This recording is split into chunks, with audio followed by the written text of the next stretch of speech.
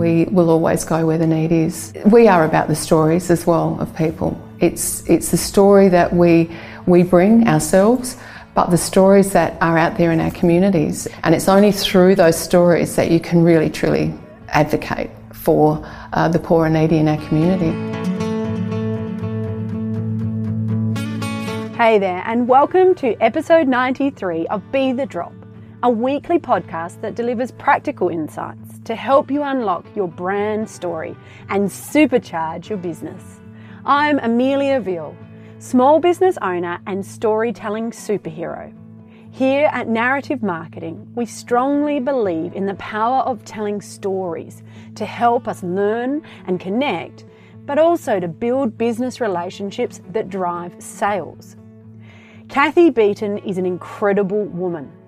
As South Australian State President of St Vincent de Paul, her work is integral to the positive impact that Vinnie's has on the thousands of homeless people in South Australia.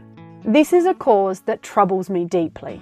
So this year I will once again participate in the CEO Sleep Out, spending the night outside, on the street, in the cold and wet of midwinter to raise both funds and awareness for the plight of the vulnerable and needy within our community. In today's episode of Be The Drop, we discuss the power of working together, what volunteering means to her, and Kathy also reveals how you can make a difference to the poor and needy in your community. This is Kathy's version of Be The Drop. If, like me, you're passionate about helping those in need, I encourage you to donate to my fundraising efforts for the Vinnie's CEO Sleep Out. Please hit the link within this week's show notes, or you can head to the website www.ceosleepout.org.au and search for my name, Amelia Veal. All contributions, big and small, will help make a difference in the lives of people who desperately need our help. I'm also very happy to talk directly to anyone considering participating in this worthwhile event. You can reach me via my email, amelia@narrativemarketing.com.au. Kathy, thank you so much for joining me on our next episode of Be The Drop. You're welcome. Thanks for having me and inviting me. Yeah, well, it's a pleasure. We're here at head office for St Vincent de Paul, and you are the president chapter. It's called State President of the Society in South Australia. Yeah, and you're based in the Riverland. I live in the Riverland and work from here 3 days a week. Fantastic. So there's a little bit of travel involved in that. There is. I use that time quite productively and listen to a lot of podcasts and do a lot of thinking, and it's a creative time for me, so I really value that time, actually. Well, that is good, because you seem to have to do a bit of it. Yeah, a bit of it.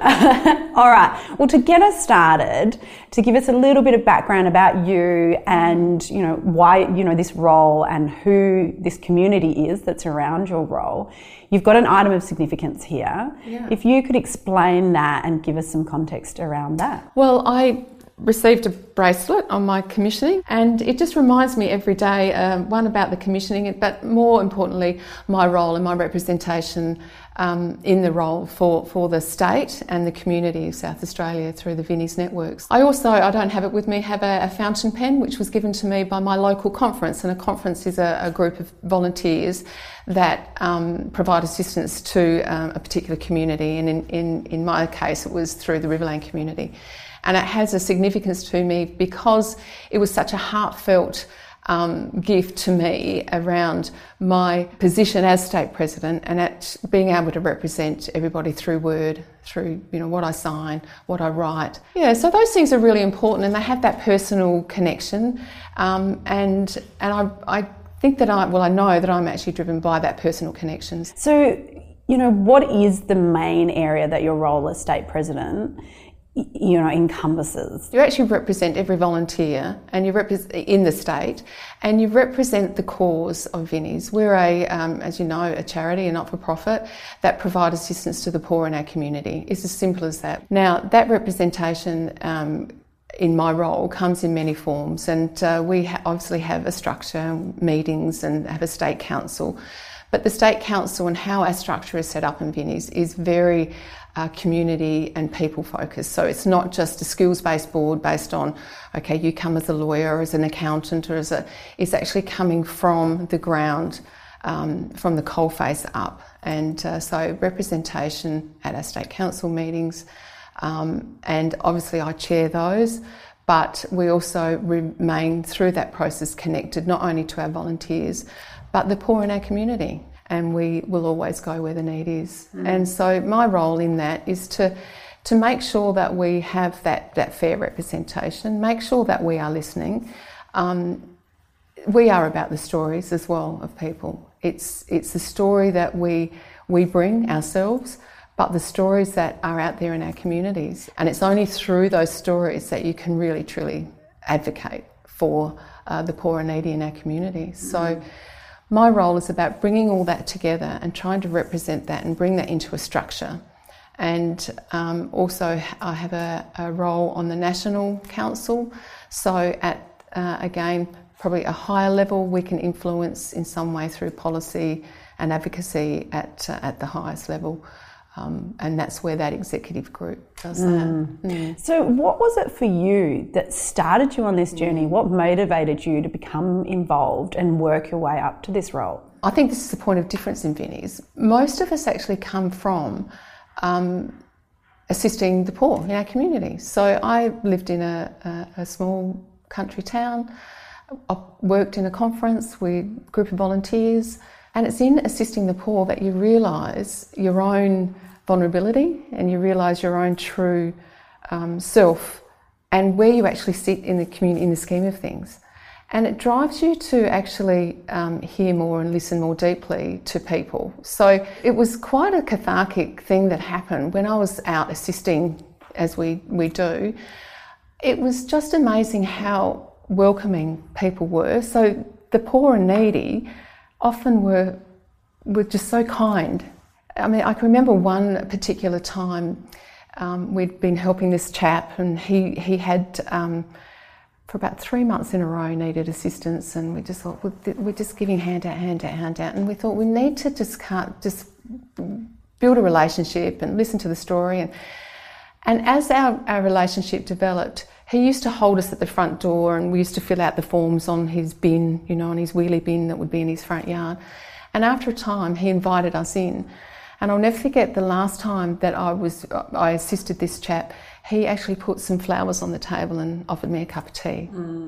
And that was a really moving moment for me because it was, we're just all companions. We're all just going along life, and some have taken this turn and some have taken that turn. And what it meant for me was this true connection that we have an obligation to build with one another. And in that process, you really are giving that deep assistance. That concept that you talk about, once you start seeing and understanding the vulnerability and helping people in that, you're driven to do more, that exposure to humanity, That's right. The raw face of it. It does. And you end up, it's amazing, out through the value-centred leadership program, you learn a lot about servant leadership. It's making sure that we put ourselves last and others first, and that's not just a Christian thing, or when you do that you just get so much more in return. And so it's always trying to empower and making sure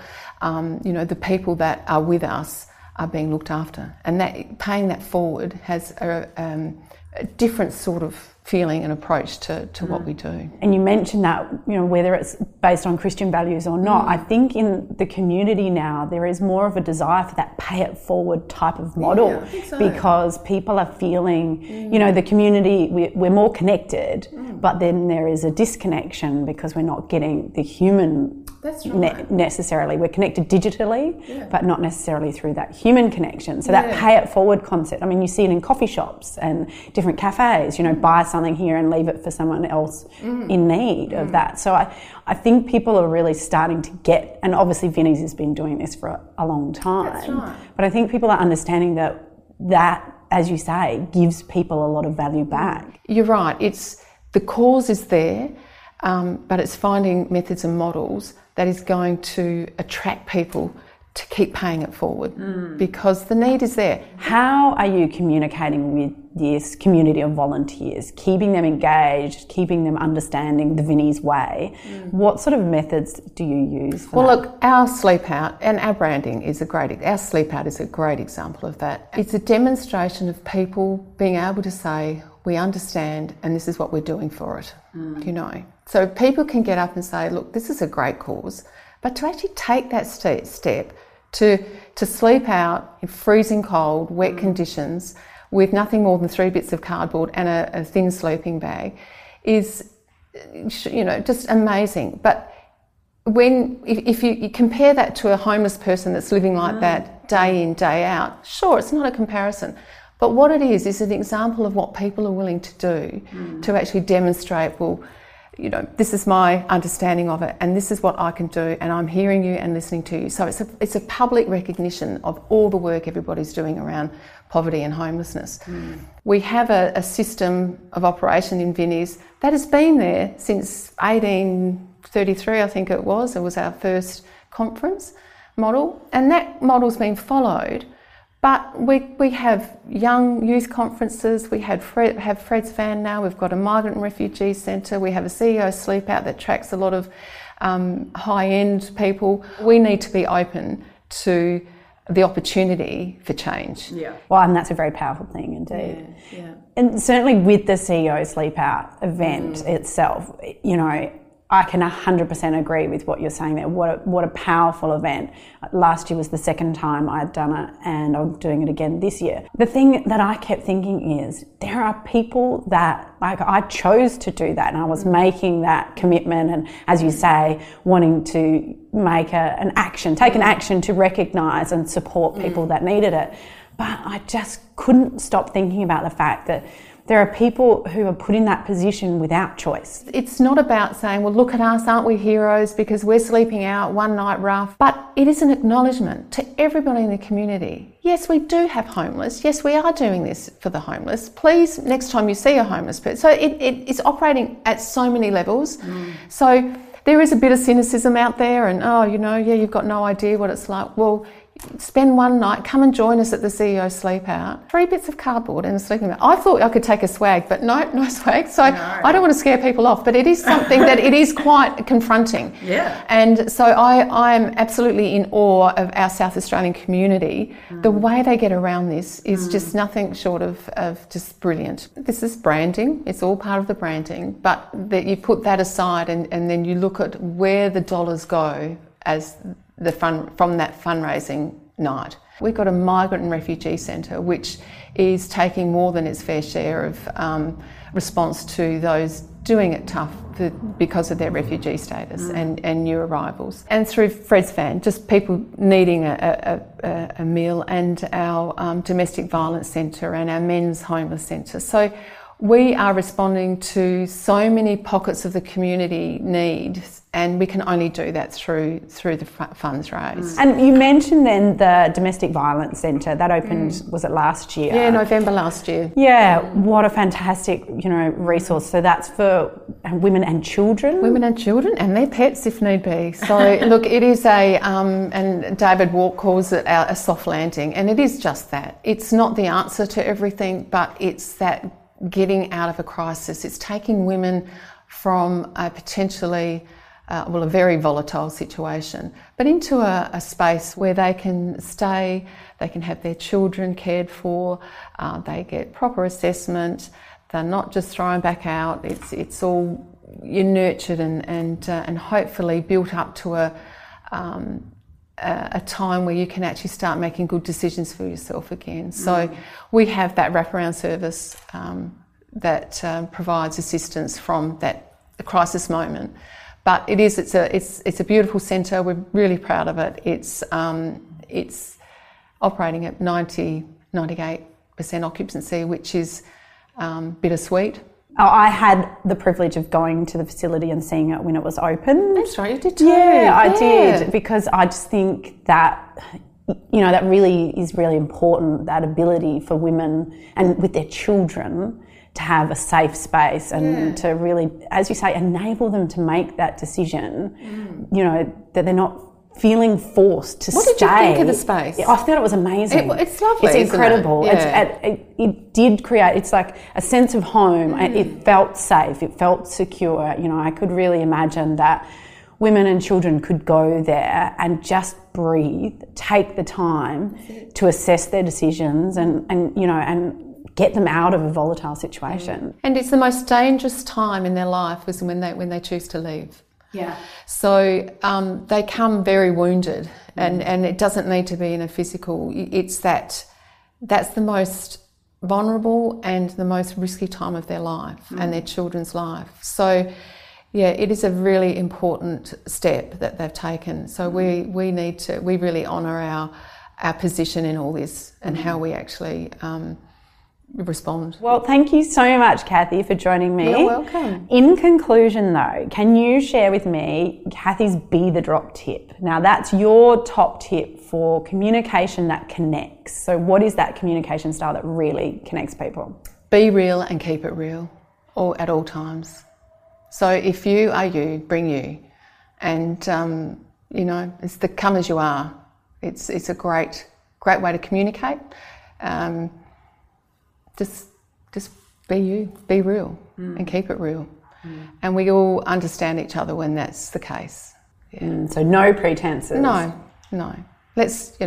We need to make sure that we don't come with our guard up or our agenda or, and it gets back to that being connected. If you're connected to what you're doing, then, show that and be real, keep it real, and we'll get somewhere. Yeah.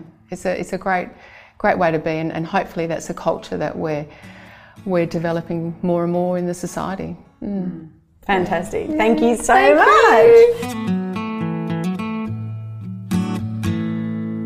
Thanks for joining me for another episode of Be the Drop.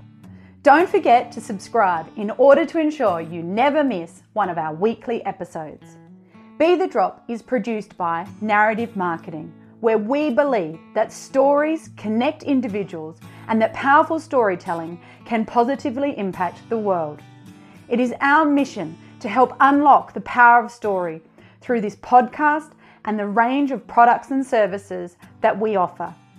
To unleash your storytelling superpower, visit narrativemarketing.com.au or check out our social links in the show notes. To get in touch with any specific comments, you can email me via amelia@narrativemarketing.com.au. And don't forget that whilst a task or challenge may seem overwhelming, a waterfall begins with one drop, and look what comes from that. Until next time.